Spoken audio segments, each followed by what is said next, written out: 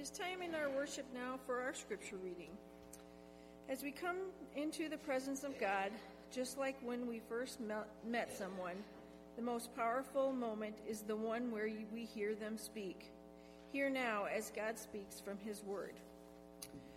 2 scripture readings today. First one is from Exodus 20:16, and if you would like to follow along in your Bibles.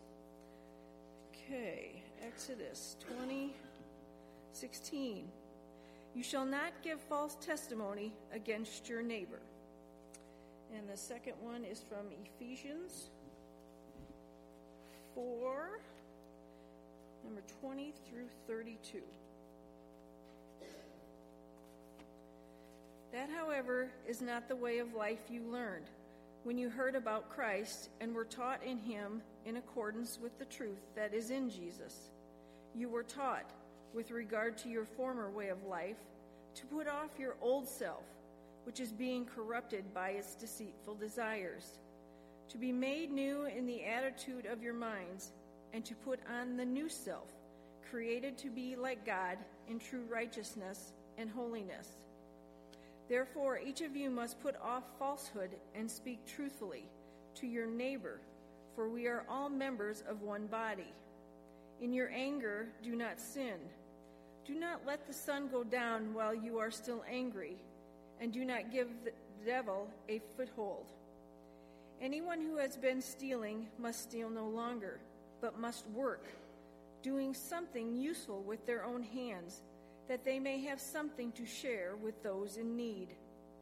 Do not let any unwholesome talk come out of your mouths, but only what is helpful for building others up according to their needs, that it may benefit those who listen. And do not grieve the Holy Spirit of God, with whom you were sealed for the day of redemption.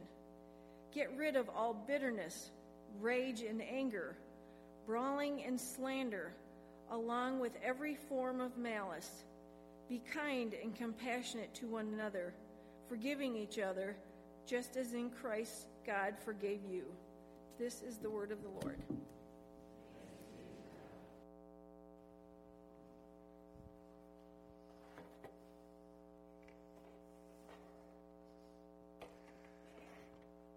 As we get to continue our way through the Ten Commandments, we are almost done with them, if you can count. We've got one more to go.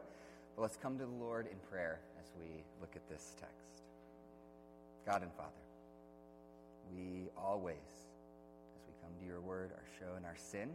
It is a mirror that shows us our sin and that shows us our need for you. I pray that you might be at work doing both of these things to all of us, sinners, as we hear from your word, and that you would be with me, a sinner, as I proclaim it.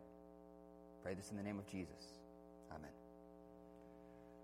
So I've always had a soft spot for courtroom television shows and movies. You know what I'm talking about? The shows where you've got these clever lawyers and these really crazy cases, and they're given these cross-examinations where they're like yelling at the person and they're crying, and the other lawyer's yelling, "I object," and impassioned arguments and all of that stuff. And I know that looks nothing like what actual courtrooms look like, but I love those images, and it's interesting how both in those shows and in actual courtrooms, a lot of that actually has its roots in the law of the Old Testament. The ancient world was not an especially just place. You were presumed guilty just by being accused, and a king could often convict you of stuff without any evidence being given. Often even without you having the right to defend yourself. And the Old Testament is actually one of the early examples we have of a system that seeks to speak against that and create a system of justice. It assumed the presumption of innocence. It gave restrictions on what sort of punishments could be given for what sort of crimes. And it had certain requirements for witnesses. Here is one example from the book of Deuteronomy. One witness is not enough to convict anyone accused of any crime or offense they may have committed.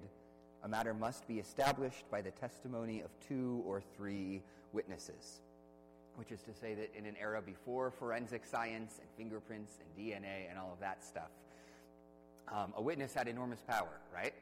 If you lied, it was pretty hard for anyone to demonstrate that you had lied, and so it was required that you have more than one witness to speak to crimes. At the same time, those witnesses also were held to a very high standard themselves. If one of them was caught out in a lie, from Deuteronomy 19, it goes on to say that the judges must make a thorough investigation, and if they prove to be a liar, giving false testimony against a fellow Israelite, then do to the false witness as intended to do to the other party. And it's in that world of discussing witnesses that the immediate language of this commandment meets us. Like all of the Ten Commandments, it takes a specific sin that it focuses on as it then invites us to reflect on a more general category of sin. And in this case, it uses the language of the courtroom. It says, "You shall not give false testimony against your neighbor." Now, of course, that doesn't mean that this is only about legal settings, as we're going to say in just a minute, but that is the image that's evoked of a false witness in a court of law giving false testimony against another person in a way that hurts them.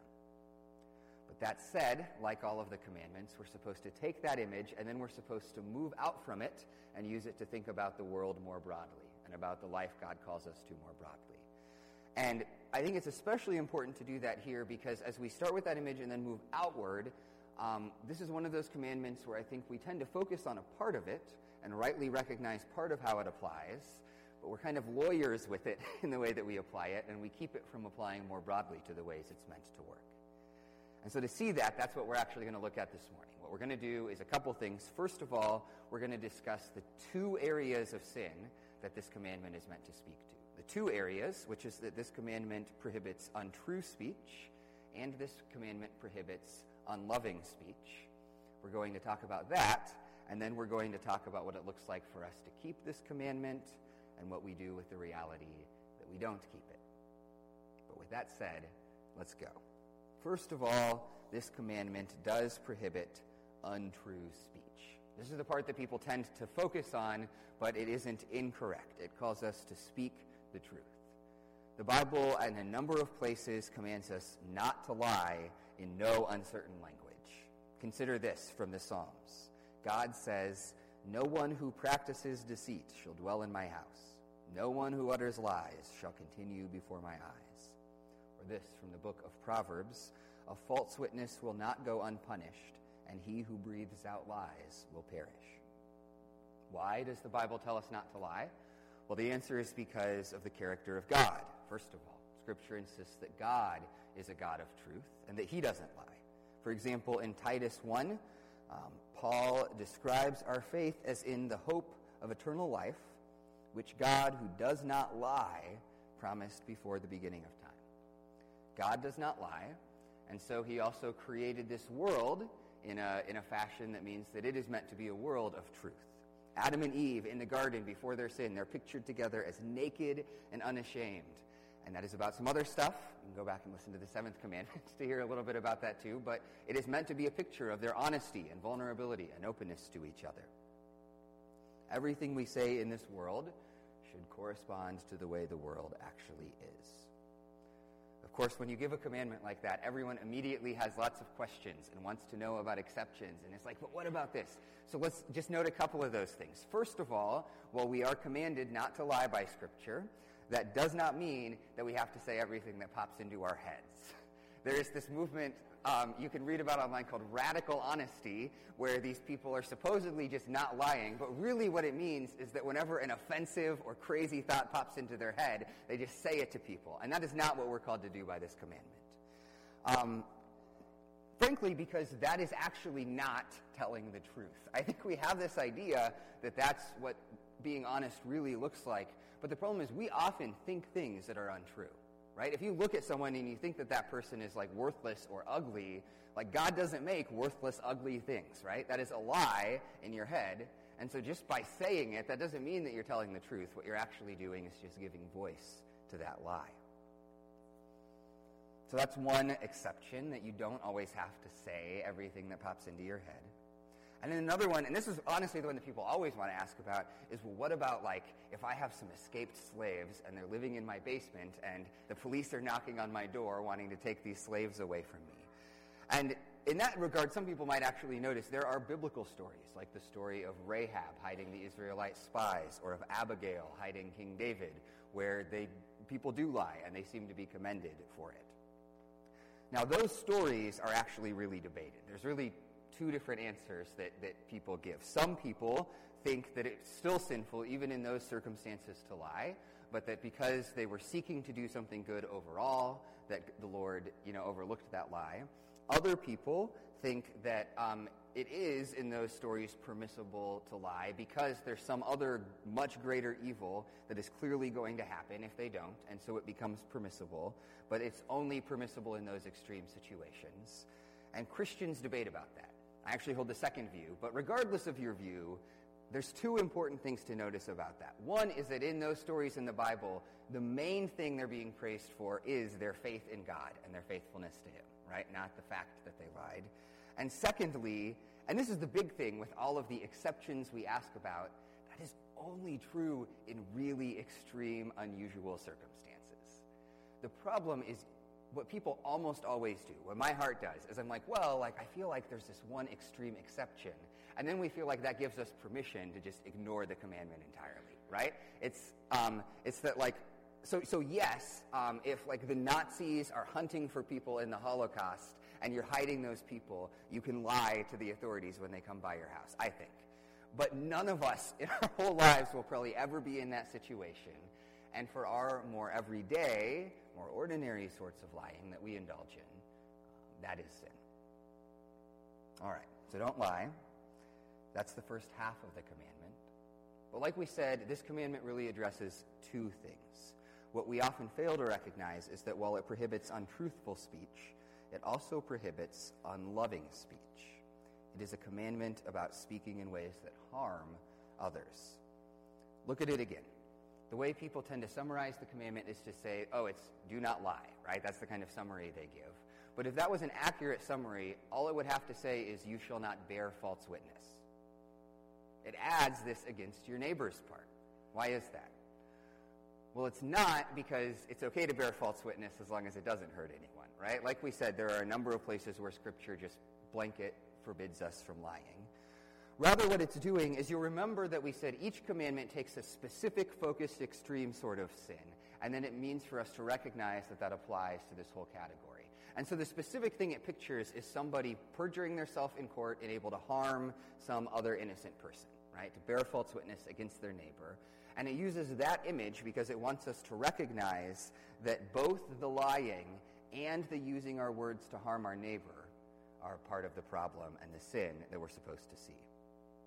Scripture often says things about how we use our words.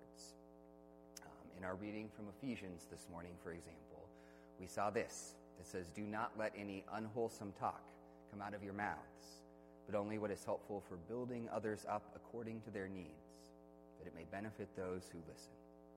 Now, sometimes people, when they read unwholesome talk, they just mean that that's about cussing or something.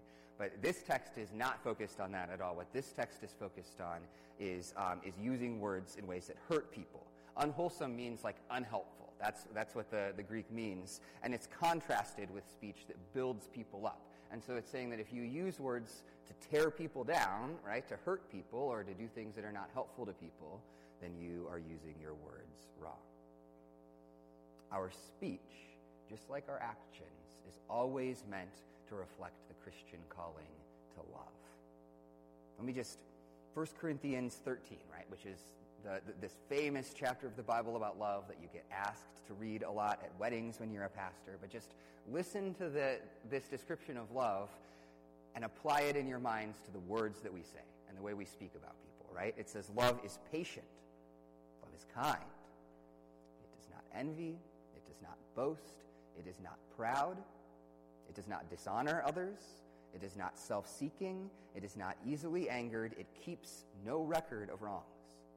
Love does not delight in evil, but rejoices with the truth. It always protects, always trusts, always hopes, always perseveres.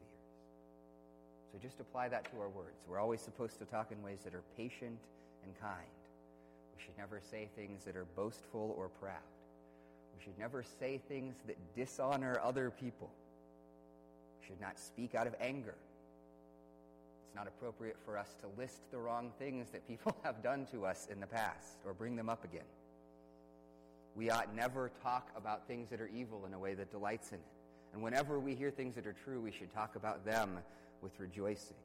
We should always protect and trust and persevere in those things with people in our words. That is the Bible's definition of speech that we're called to. And that's a high standard, right? Let me first note something about that. When we hear that call to be loving in our speech, in our day we often feel like that's at tension with what we just said about being truthful in our speech. People often kind of pit the idea of being truthful and being loving against each other. But the problem with that is that the Bible doesn't have that tension because, frankly, that rests on both a wrong definition of truth and a wrong definition of love. On the one hand, in Scripture, it is never loving to lie to people. It is never loving to be untruthful to people, right? To say something that isn't true to someone, even if it makes them feel good, in Scripture is not seen as love. And at the same time, it is never truthful to speak in a way that is unkind or harsh or unloving towards somebody. There's this really striking statement in James chapter 1, where James says, if anyone thinks he is religious and does not bridle his tongue, but deceives his heart, that person's religion is worthless. Now, when James talks about bridling his tongue in James 1 and 3, he means not saying hurtful things or cursing or saying, harmful things to other people. But he says, if anyone thinks he's religious and does not bridle his tongue, and then he says, but deceives his heart. What he seems to be saying is there's this connection, which is that when we say things that are unloving about people with our words, that reflects the fact that we have first lied to ourselves about them in our hearts. We've believed something untrue about that person. We have not recognized their value, their dignity, things that we're supposed to believe about them. And only then can we say hurtful things with our tongues. So, this commandment calls us to seek to turn from both untrue speech and unloving speech. And I know there's a weight to that, but this is such an important commandment because so many of us as Christians deal with it that before we move on to sort of how we move forward, I just want to maybe help us feel that weight a little bit more. Throughout this 10 Commandment series, we've been using excerpts from the Westminster Larger Catechism in our Confession of Sin time. That's part of the doctrinal statement of our faith. But what it's meant to be is this summary of all of the Bible's teaching about stuff. If you look up online, or we've got copies out in the foyer, you'll see that what we read there in the bulletin, and we're going to look at that again in just a minute, but it's footnoted extensively. Everything is just referred back to Scripture, right? This is an attempt to summarize all the stuff the Bible says about this topic. Well, let's just read through that again and just feel the weight of that calling on us. If you start at the beginning of what it says in question 144 about what it means to keep the ninth commandment, it says the ninth commandment requires that we maintain and promote truthfulness in our dealings with each other and the good reputation of others as well as ourselves, which translated is what we just said, that we're supposed to protect the truth and that we're supposed to love people in our speech, to seek to protect their good reputation and honor. That is about untrue speech and unloving speech. And then it takes each of those categories and expands them. First, on the truth part, it says we must come forward and stand up for the truth, speaking the truth and nothing but the truth from our hearts, sincerely, freely, clearly, and without equivocation. Not only in all matters relating to the law and justice, but in any and every circumstance whatsoever. So we're called to actively tell the truth when it's necessary and not to try to cover it up. All that sincerely, freely, clearly, without equivocation means it's not loopholes don't matter, right? Technicalities don't matter. You're supposed to clearly and openly be truthful. We're called to speak the truth. And then it goes on to focus on our speech. It says that we must have a charitable regard for others, loving, desiring, and rejoicing in their good reputation, as well as regretting and putting the best light on their failings. We must freely acknowledge their talents and gifts, defend their innocence, readily receive a good report about them, and reluctantly admit a bad one. Which is really, while there's a lot of things, if you look at the footnotes there, that it cites, that's 1 Corinthians 13, right, in our speech. But it is really striking when you think about it. That the best way to always test whether we're being loving in Scripture, right, is to take the commandment, and when it says that this is true of everyone, say, okay, think about a person you really dislike, right? So think about that person, right? Because it's easy to kind of be loving towards our closest friends. But think about that person, and it says that we should first desire and rejoice in their good reputation, which means that when people think well of them, that should make us happy. And when people don't, that should make us sad.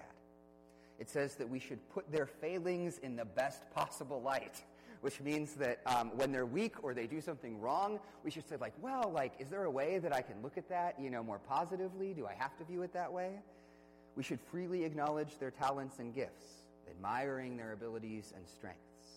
We should defend their innocence, which means against any charge that they're not proven guilty of. And we should readily receive a good report and reluctantly admit a bad one, which means that when we hear something good about that person that we dislike, our response, our reaction should be, that is great. I am so glad to hear that. I'm excited to hear that good thing.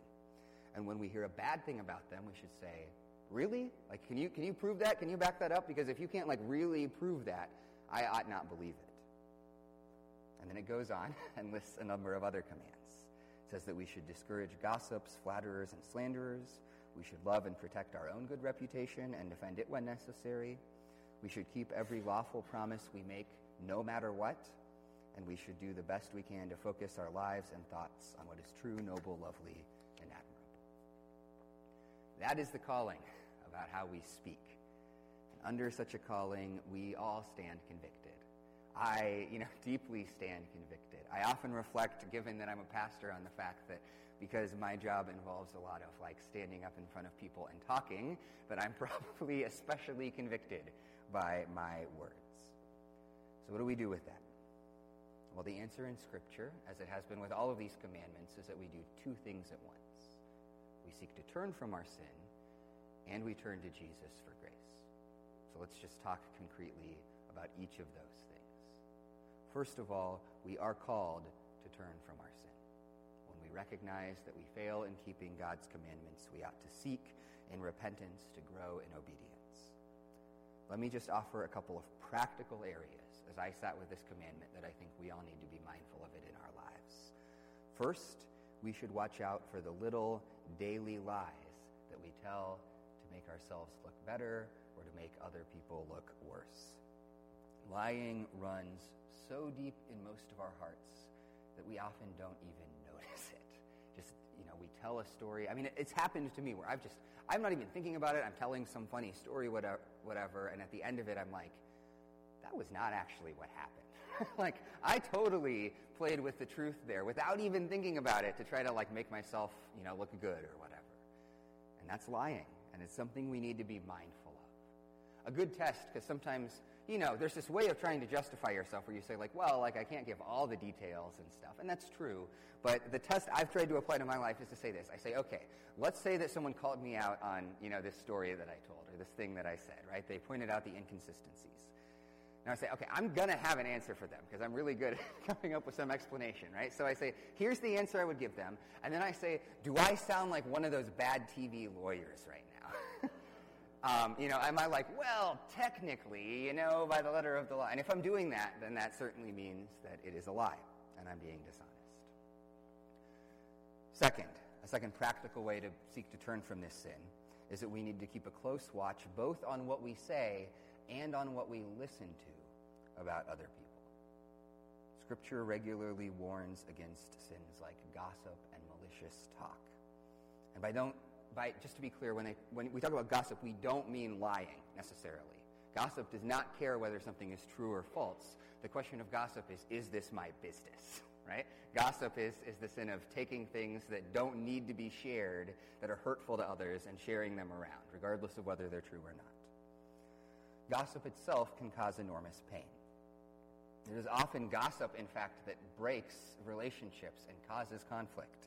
The book of Proverbs says that for lack of wood, the fire goes out, and where there is no whisperer, quarreling ceases.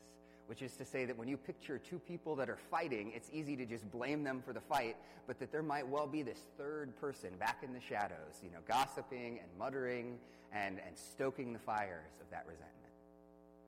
But what's really convicting to me about gossip in Scripture is that Scripture does not only warn against speaking gossip, but against giving it a hearing. Consider this, from Proverbs 18. It says that the words of a whisperer are like delicious morsels. They go down into the inner parts of the body. So they taste sweet, but that second part is supposed to kind of be a warning, but they sink down into you. And the reason that's a problem is illustrated in places like Proverbs 17:4, which says, an evildoer listens to wicked lips, and a liar gives ear to a mischievous tongue. Now look at that again if you didn't catch it. It does not say an evildoer has wicked lips. It says an evildoer listens to them. You are a liar if you give ear to a gossiping tongue. Our calling in the face of gossip is not just to try to avoid joining in. Our calling is to refuse to participate. I will never forget, years ago as a young guy, talking with this kind of mature, older believer, and I was doing that thing that, Christians do where you're gossiping kind of dressed up faithfully out of, like, Christian concern for the person, right? But, where I'm saying this negative stuff, and he just interrupted me mid-sentence, and he looked at me and he said, that sounds like gossip. I don't listen to gossip. And he walked away. Now, I'm not saying that should be how we respond to everyone every time we encounter it with that kind of bluntness. But you know what? That illuminated to me a reality about my heart and about the way that I talk about people that to this day I still remember realizing. There's a real sense in which we are called to do that. One of the callings we have is to not give a hearing to falsehood. A third practical way that we should think about keeping this commandment, especially in our day, is that we should watch our speech on the internet. We are told that love in speech means upholding the good reputation of others, eagerly receiving a good report, and being reluctant and trying to refuse a bad report.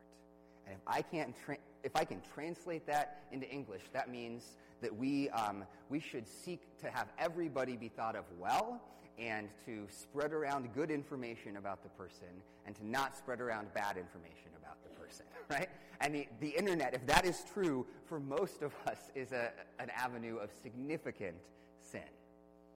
I mean, the vast majority of speech that gets circulated on social media and online is a violation of the ninth commandment. Sharing memes that mock celebrities or politicians, spreading gossip and hearsay, even just seeking out and enjoying reading those things, right? That's giving a hearing to it.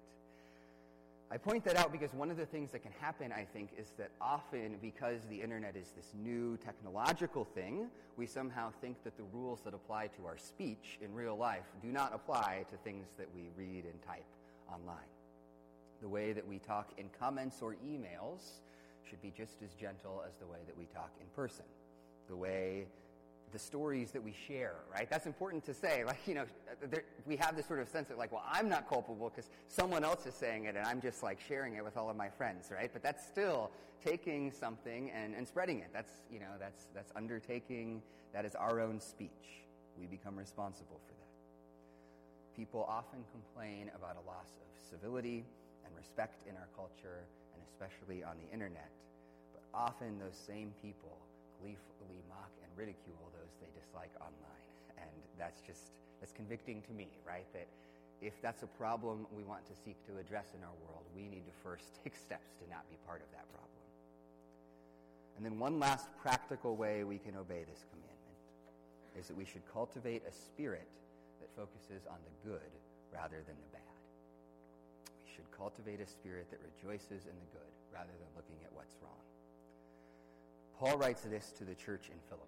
In Philippians chapter 4, he says, "Finally, brothers and sisters, whatever is true, whatever is noble, whatever is right, whatever is pure, whatever is lovely, whatever is admirable, if anything is excellent or praiseworthy, think about such things."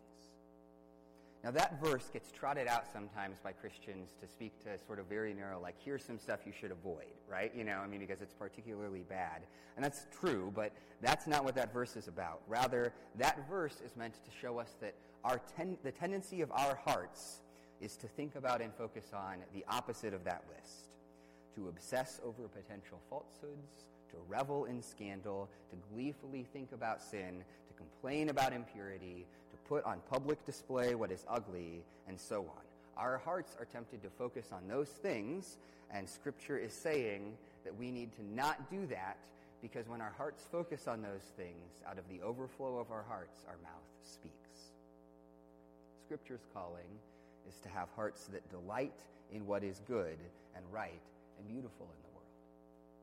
To spend a lot less time reading and listening to people who complain about all the problems and bad stuff around us, and to instead walk out your door and sit in the beautiful world, or sit down with a neighbor and have a conversation, or open up Scripture, and in that, fill your mind and your heart with what is good. A wise older saint recently observed to me, he said, "Why is it that whenever someone asks me how someone else is doing, what I always start with is what's wrong? Why, that I always tell them about the things that are frustrating me or the struggles this person is having, rather than first celebrating all of the good things about them." There is wisdom in that. Now, this commandment from Philippians does not mean we can't ever give criticism or that we can't ever recognize things that are wrong, but it means that that has to exist within a context of delight. We need to start with the good, and only from within that recognize the evil. And importantly, that's not just about love. That's actually also about being truthful. I think we recognize that focusing on the negative can lead us to say unloving things. But what we often miss is that it actually makes us say and believe untrue things as well. That's true on a worldwide scale. Just think about this, right? If you ask people, is the world getting better, staying the same, or getting worse, right? There are surveys that do this. If you ask people that, overwhelmingly people think the world is getting worse, and they always have. But, more than 50% of Americans would say the world is getting worse, and only 6% of Americans would say it's getting better, right?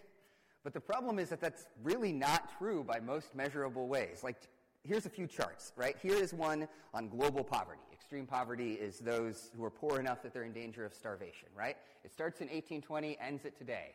That's a downward line the whole time. In fact, just 25 years ago, right, about 25% of all the people in the world were in extreme poverty, and today it's 10%, and the population is growing. Or here's one of infant mortality, right? Same thing.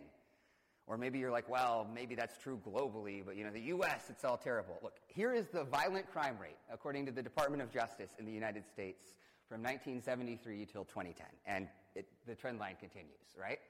Crime is way, way lower in the U.S. than it ever has been. If you let your kids play outside in the 70s or 80s, right, you should 100% let them play outside today, because it's like 3 times as safe as it was then. But none of us feel like that's true, right? We all feel like the opposite of that is the case. And the reason for that is because we're constantly inhaling all of the negative and evil facts about the world and ignoring the good and pure and holy ones.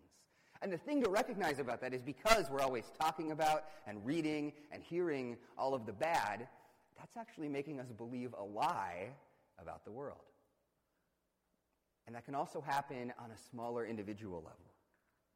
I remember years ago, before I was at Kish, this isn't any of you know, but giving counsel to someone who had this conflict between their spouse and their mother, right? And I was talking to them about that and just kind of asking questions about the situation. And what was really striking is that what both of us, as we talked about it, suddenly realized was that what happened was whenever he called his parents, all he would do is complain about his wife, right?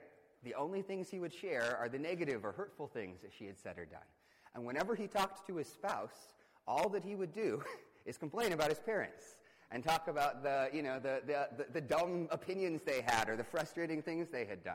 And he never lied, right? Everything he said was truthful, but because what he chose to dwell on was what was impure and bad rather than what was good and pure, he had actually destroyed these two people's relationship with each other and made them believe a lie. In all those ways and many more, we are called to turn from our sin of speech. But like we've said several times, that is a big and hard calling. And in fact, it's kind of meant to be that way. It's just generally true. If you ever have question that you are a sinner, right now, present tense, if you ever feel like, well, I think I'm a pretty good person, just deeply, honestly, with this kind of biblical standard, watch your speech for like a week. Or like a day, right? You will fail in that calling in all kinds of ways. And the Bible promises that's the case. From James 3, it says, all kinds of animals, birds, reptiles, and sea creatures are being tamed and have been tamed by mankind, but no human being can tame the tongue. It is a restless evil full of deadly poison.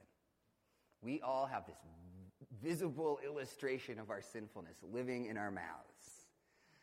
And that's why, as in every one of these commandments, we also must recognize that it calls us to turn to Jesus. In our failure, we are called to turn to Jesus. We're called to turn to him first on just the basic level that is what we do when we recognize our guilt. We are all sinners and wretches. None of us are truly righteous, and the more we realize that, the more that magnifies the cross and God's grace. The more that makes us rejoice in the fact that it is the blood of Jesus alone that gives us any business coming into the presence of God. So we should recognize that and flee to Jesus and rejoice in him. But the really striking thing is that as we do that, as we turn to Jesus, that's actually part of how our speech begins to change, too. The more we apply that reality to our life, the more it actually changes our truthfulness and our love in our speech. In Ephesians chapter 4, there was a number of commandments in there. Some we've talked about how we talk. But it starts with this. Before it gets into how we speak about each other, it says this. It says, first, that, however, is not the way of life you learned when you heard about Christ, which is to say, he's talking about this sort of rebellion against God in the verses before that, in accordance with with the truth that is in Jesus. So Paul says that something's changed about us. You've learned something new, and what that is the truth that is in Jesus. But he doesn't say what it is there, right? So take that. Okay, what is this truth that is in Jesus? Then keep reading. He says, first, that you were taught with regard to your former way of life to put off your old self, which is being corrupted by its deceitful desires. So turn from sin. But he adds a second piece as well. He says to be made new in the attitude of your minds and to put on the new self, created to be like God in true righteousness and holiness. So now we have this sense, okay, so what we're called to do is to turn from our sin, but in doing that, to put on this new self. And it sounds almost like, to be made new, right? We're doing something, we're putting on this new self, but it's not sort of like we're fixing ourselves, right? What's going on there? Well, it says that this new self is created to be like God in true righteousness and holiness. So you have this truth that is in Jesus, this truth that somehow in God is true righteousness and holiness. But still, we're like, what's going on? What does that mean? Well, Paul spells it out then a little later in verse 32 in an example. He says, be kind and compassionate to one another, forgiving each other, just as in Christ God forgave you. Which is saying this, that in Jesus, what is true of you is that God has forgiven you and paid for and covered your sins. In Jesus, in God, you have true righteousness and holiness because you have the righteousness of Jesus that he's given you in the gospel, right? You're not standing on your own righteousness, but on the righteousness that you have from Jesus. And it's saying if that is true, then that actually transforms the way that we speak, both in terms of our lying and in terms of our being unloving. Here's why. The main reason that we lie is to hide our sin. We can either do it by lying about ourselves and hiding our sin, or we can do it by lying about others in a way that, that excuses our sin or makes us feel better. And we do that because we recognize that we are guilty on some deep level, even though we lie to ourselves too, and maybe on the surface level convince it, right? Deep down, we recognize that. But what Paul is saying is that if you take the truth that you have in Jesus and apply yourself to that, you don't have to lie anymore, right? Because you don't have to hide your sin. Because it's paid for and covered, and you have the righteousness of Jesus. You can be truthful and say, yes, I failed in these ways, and I have these weaknesses, and I am wrong about all kinds of stuff. Because, praise the Lord, I don't have to be righteous in myself in order to be justified. I have this righteousness in Jesus. And then likewise, the reason we are unloving in our speech is because we don't properly value others, and we dwell on their sin and their weakness. But the gospel, if we applied it to our heart, like we just said, also changes how we view them, because suddenly we look at them and recognize we have to view them through that same lens. That Jesus died, to save them just as surely as us. That we are just as undeserving as they are of that mercy, but that in Jesus Christ, they're offered that same kind of righteousness in life. And so, of course, we have to speak with them with the kind of honor that we ought to accord to Christ.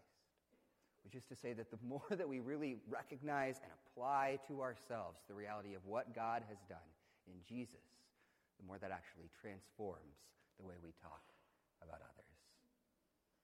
May we live into that calling in our lives. Would you pray with me? God and Father, I recognize my many sins of speech. I pray that you would forgive them, and thank you that you have worked their forgiveness in Jesus Christ. Lord, I pray that you would be calling all of us to both rejoice in that grace you offered. We are unworthy to stand before you, but that in Jesus you have worked our salvation. That out of that, we would then seek to tell the truth and show your love in our words. Pray this in Jesus' name. Amen.